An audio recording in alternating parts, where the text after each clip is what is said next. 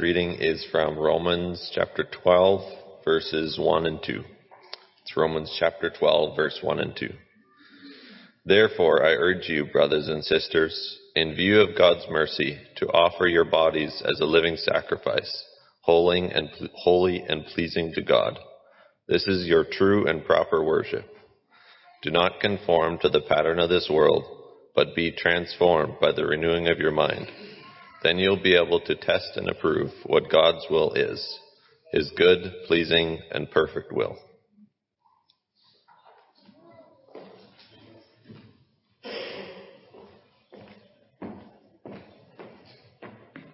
Good morning, church, and morning to all those who are joining us online. It's a great pleasure for the opportunity to stand before us this morning.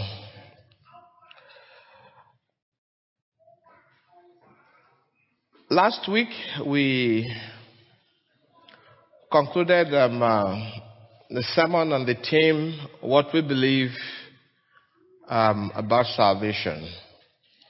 And we're taking down the road through the steps that constitute salvation. Hearing the word, believing, repenting, confessing, and being baptized. Salvation is, as we all know and will agree with me, it's a desired endpoint for every Christian. And it is the Christian race that is the process that would lead us there. And that is why we're encouraged to work out our salvation with every fear and trembling. For the months of August and September, our focus shall be on what we believe about Christians. What we believe about Christians. And our topic for discussion this morning is what we already have: worship, core of our Christian lives. Worship, the core of our Christian lives. From time immemorial, from the patriarchal age down to the Mosaical age, and now to the Christian era that we are in, God has been very specific with the pattern of worship He desires from His children. He's been very consistent with that. And in the book of Exodus,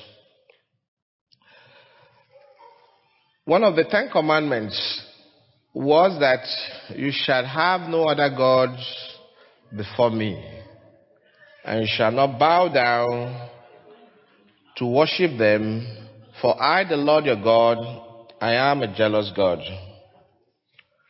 So, God had been very specific, He had been very clear, and there are no ambiguities on the position of God concerning what He expects of His children with regards to worship. Worship as a core of our Christian lives, it means that it is the bedrock or the bane of existence, if you allow me to use that word, of the race that we run as Christians. Pardon me for not quoting references in my definition. I had to consult some other materials for definition. But just for the record's sake, I used the Oxford Learned Dictionary in seeking for definition. So I tried getting the definition of what worship is, and this is what it came up with. In Christianity, and I want to be very specific with Christianity, worship is the act of attributing reverent honor and homage to God. Those are three powerful words in one sentence: reverent honor and homage to God. We just sang a while ago, and we're all living witnesses and testaments to the weddings of the song that was raised just before I came up to the pulpit here will place you on the highest place. For you are the great high priest. We place you above all else. It means that if we agree with what we have just sang, it means God cannot be placed in a second fiddle in our lives. It cannot be placed in a second fiddle in our activities. He cannot be placed in a second fiddle in whatever our plans are. He is the king. And that reminds me of the concept of monarchy. And I want to believe it is worldwide. But in the country of my birth, when you're a king, there are people who are willing to die to execute your pronouncements. Even when the king is not there. Many, hundreds and thousands of miles away from the seat of the throne of the king, there are people who are willing to enforce the pronouncement of the king. If human beings can go to that extent, how much more we, children of God? It ought to be all for him or all for thee and none for self. And so in the book of Psalms, we are encouraged to worship God. To worship God, not because we are commanded to worship God. To worship God because we owe him a devotion to show our appreciation and our love for all that we have received and all that has been given. And so the Christian race does not come on a platter of gold. It's a race that comes with a cost and it comes with a reward. If we look at the book of Ephesians, chapter 4, it reads, "You were taught with regard to your former way of life, with regard to your former way of life, to put off your old self, which is being corrupted." To put off your old self, which is being corrupted. A lot of people, like it is commonly said, old habits die hard. People don't want to let go of those things that would find pleasure in. For the standard of the world, those are losses. But to us, they are gains. That is the understanding of the world. And it says to put on the new self. So it is taking up one garment that is soiled with filthiness, that is soiled with sin, that is soiled with corruption, and putting on a new garment, created to be like God in righteousness and in holiness. So as Christians and as soldiers of Christ that we are supposed to be concerned with ensuring that we follow the tenets of the teachings of God. And we're supposed to follow the teachings of God in God's terms and not in man's terms. Let me take you back to what happened in Egypt when God sent Moses and his brother Aaron to go to Pharaoh and talk to him to allow his people to go. We all know that story and I'm not going to bore you with that. But I want to say that at the point when the plagues that was befalling the land of Egypt was beginning to heat up, Pharaoh called Moses and said, "Let your people go and worship in the land here." That was Pharaoh's take. That was Pharaoh's take. That was not God's plan for the children of Israel. God's plan for the children of Israel was for the children of Israel to leave Egypt and go to the wilderness to worship him. Leaving Egypt was part of God's plan. Egypt was not the land that God wanted the children of Israel to inherit. He had a totally different plan for the children of Israel.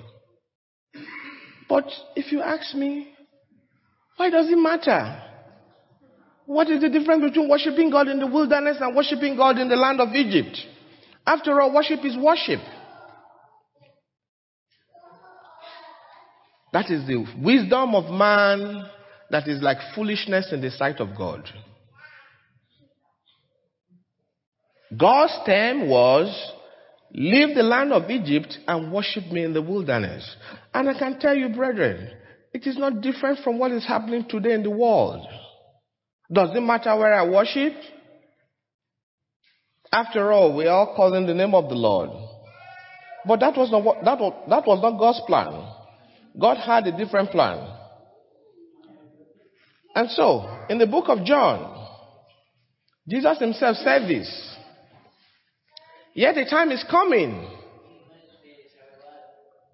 and the time has come, when the true worshippers, I just want us to take a little moment, a few seconds, and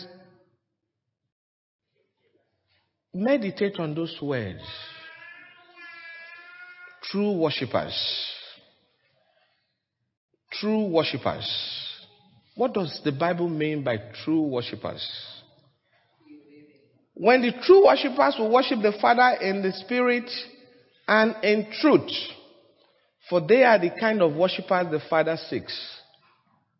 And so why did Jesus in his wisdom have to use that adjective, truth or true, to qualify the preceding word worship? Does it mean that there are worshippers who are not true worshippers? That is my understanding. That is my understanding. It means that there are those who worship God and are not worshiping him in spirit and in truth. That is my understanding of that passage. If we go further down, in Matthew, it talks about not everyone who says to me, Lord, Lord, will enter into the kingdom of God, but the one who does the will of my Father who is in heaven.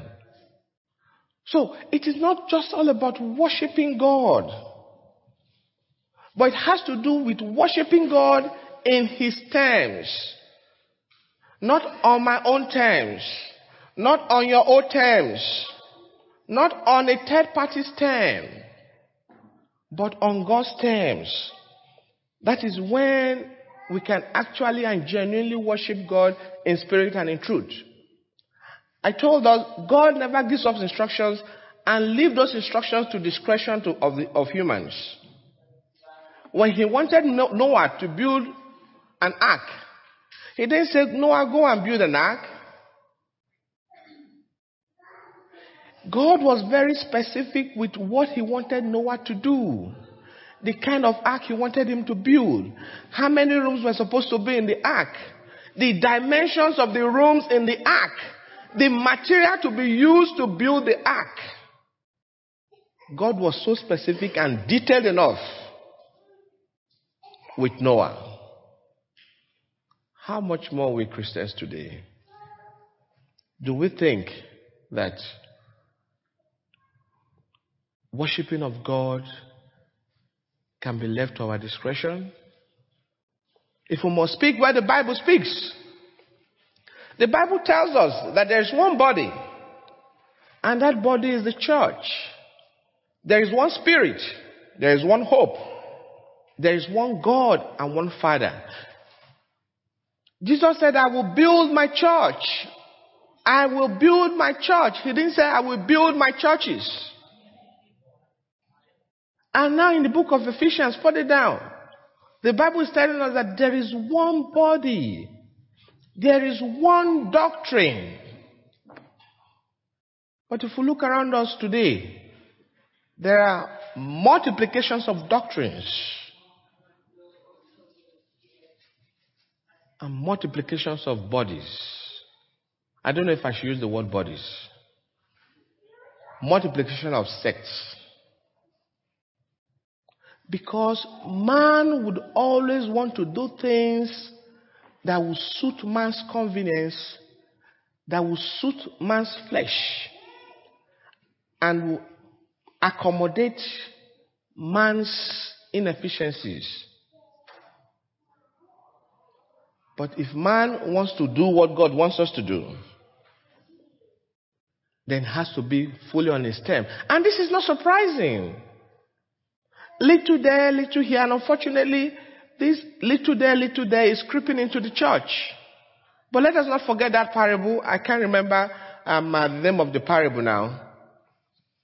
But I can paraphrase the concept of the parable. And I want to believe that a lot of us will understand what I'm talking about. When the master and his servants went to plant, and by the time they came the next day, what did they see? They found weeds among the seed that was planted.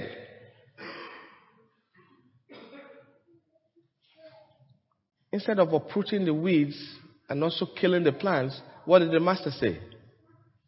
He said, leave them alone. And so man has always had ways of wanting to add to the doctrine of Christ. But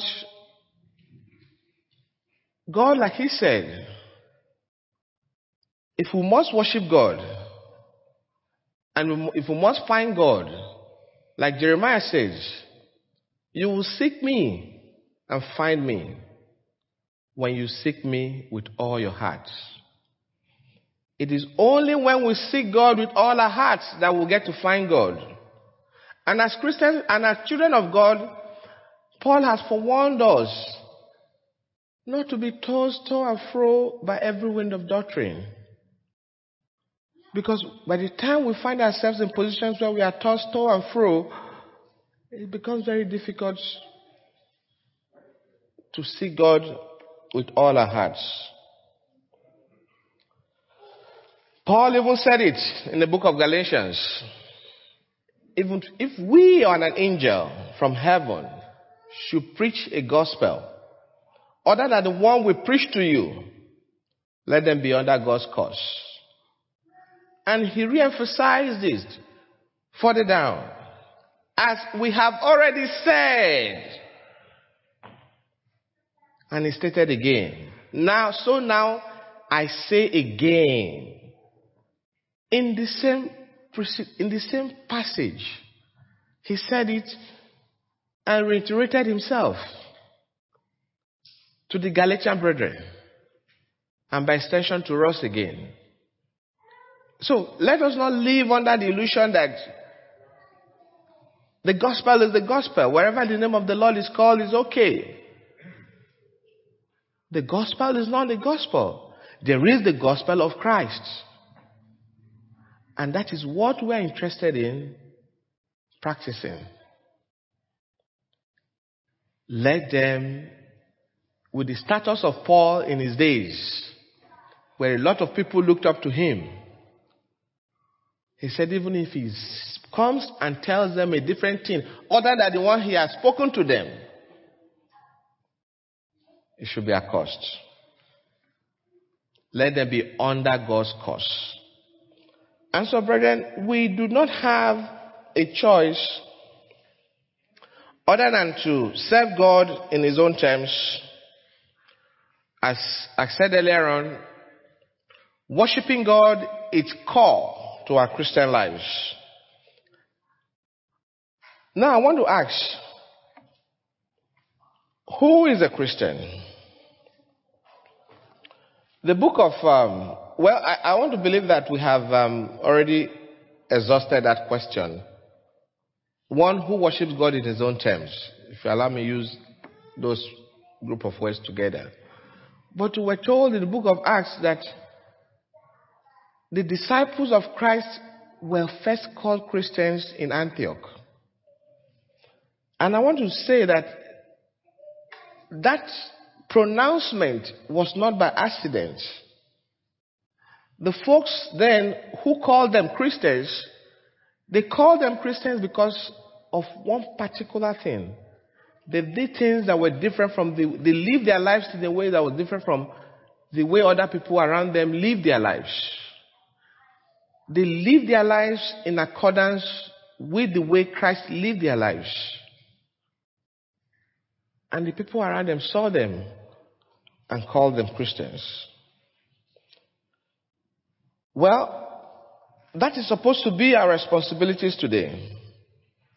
To live our lives in our communities in a way people will see us differently. Remember the book of Ecclesiastes.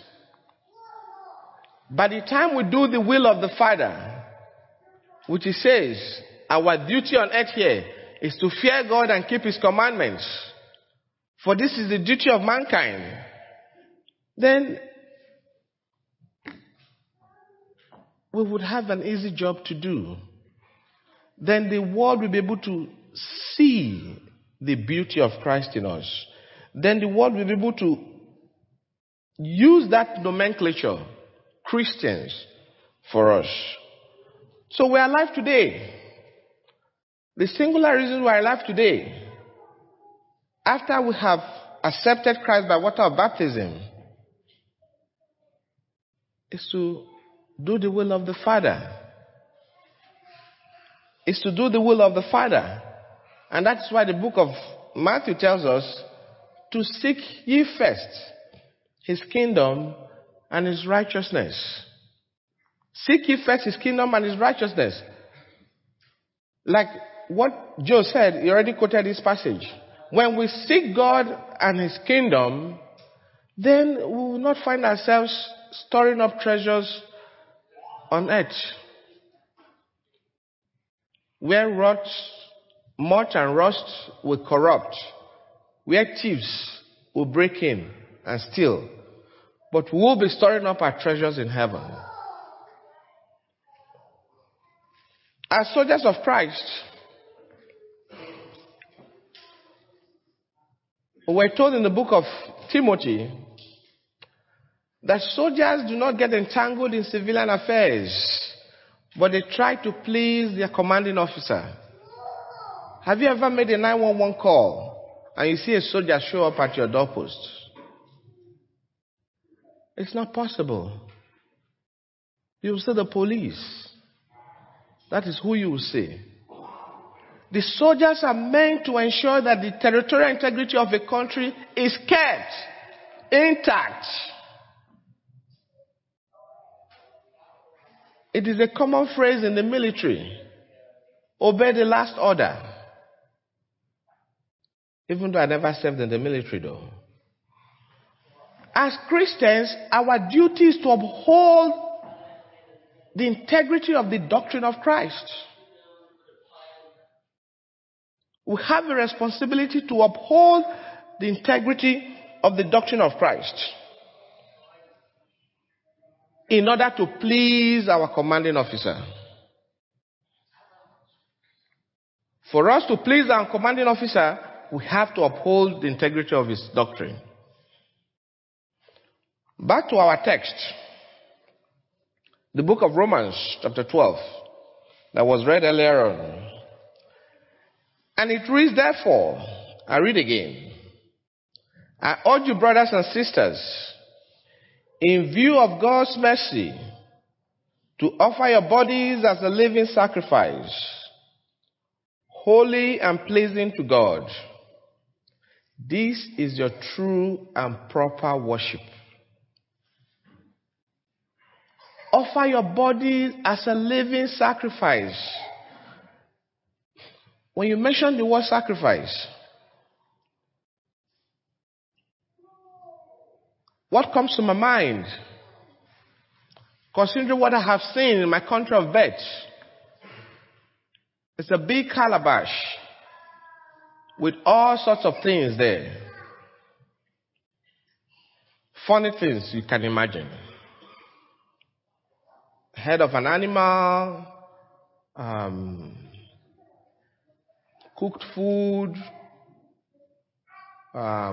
sometimes you see tack, so many things. That is the image of sacrifice that comes to mind when you mention the word sacrifice. But that is not the kind of sacrifice we are talking about here. The kind of sacrifice I'm talking about is the act of giving up something that is valuable to you in order to help someone. Or surrounding a possession as an offering to a deity. And this time around, I want to say, surrounding a possession as an offering to God Almighty. And just like we said earlier on, putting off our old self. Forfeiting certain habits. But the book of Romans says we should make our bodies a living sacrifice. In time past, sacrifices were made by children of God. Job, on his own part, was fond of sacrificing periodically. Just whenever his children get to gather together and party. But we have long passed that stage because we are now in the era of grace. The book of Romans does no longer recommend periodic sacrifice, but recommends a living sacrifice. If we understand what that word living is, as I do understand, I have not seen, but I'll be very interested in knowing anyone who has seen. Anyone who breathes once in 3 hours. If you have, you can show up your hands. Once in 3 hours. For the next 3 hours, no breathing. No exchange, no intake of oxygen and exhale of carbon dioxide.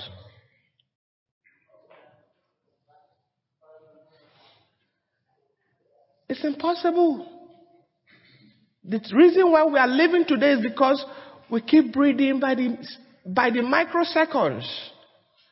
That is why science cannot even place a peg on your respiratory rate per minute. It's a range. In as much as you fall within that range, we are fine. We are living good. That is what makes us living. And that is the difference between a living person and a dead person. What am I trying to say? Making our bodies living sacrifice should be a constant flow. It's not something that should be on Sundays or on Wednesdays or on Thursdays or twice in a week. The beauty of the Lord should reflect in our lives every microsecond of our lives. That is when we actually offer worship to God. What we are doing now is very fine. But what I'm saying is, it goes beyond we gathering together like this. It goes into when I am in my closet.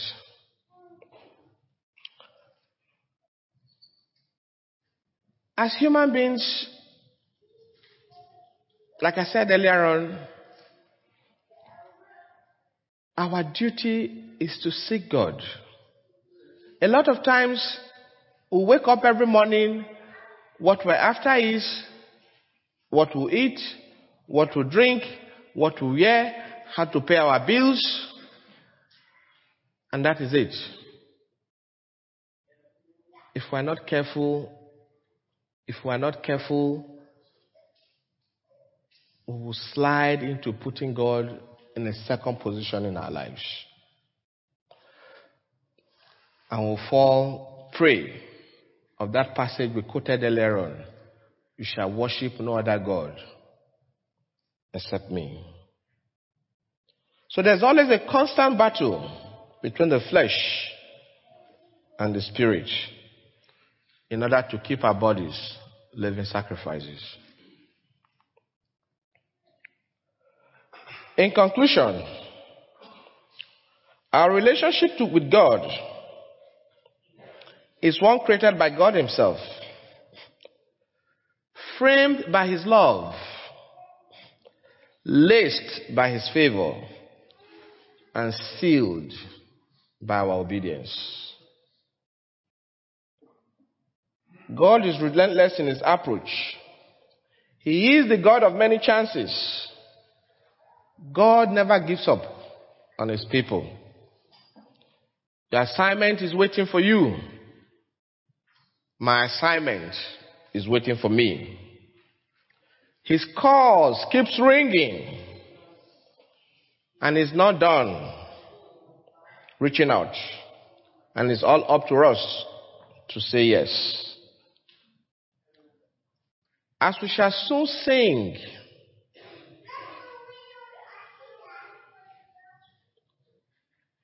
the song that was chosen to close us today, it's a song of repentance. Where the man started, the composer started from. Having all for myself and none for thee. And went through the stages to the point where he states, having none for myself and all for thee. That is what is called repentance. God will always call us. The question is, what will you do when the call comes ringing? Shall we rise as we take the closing hymn? Thank you for your time.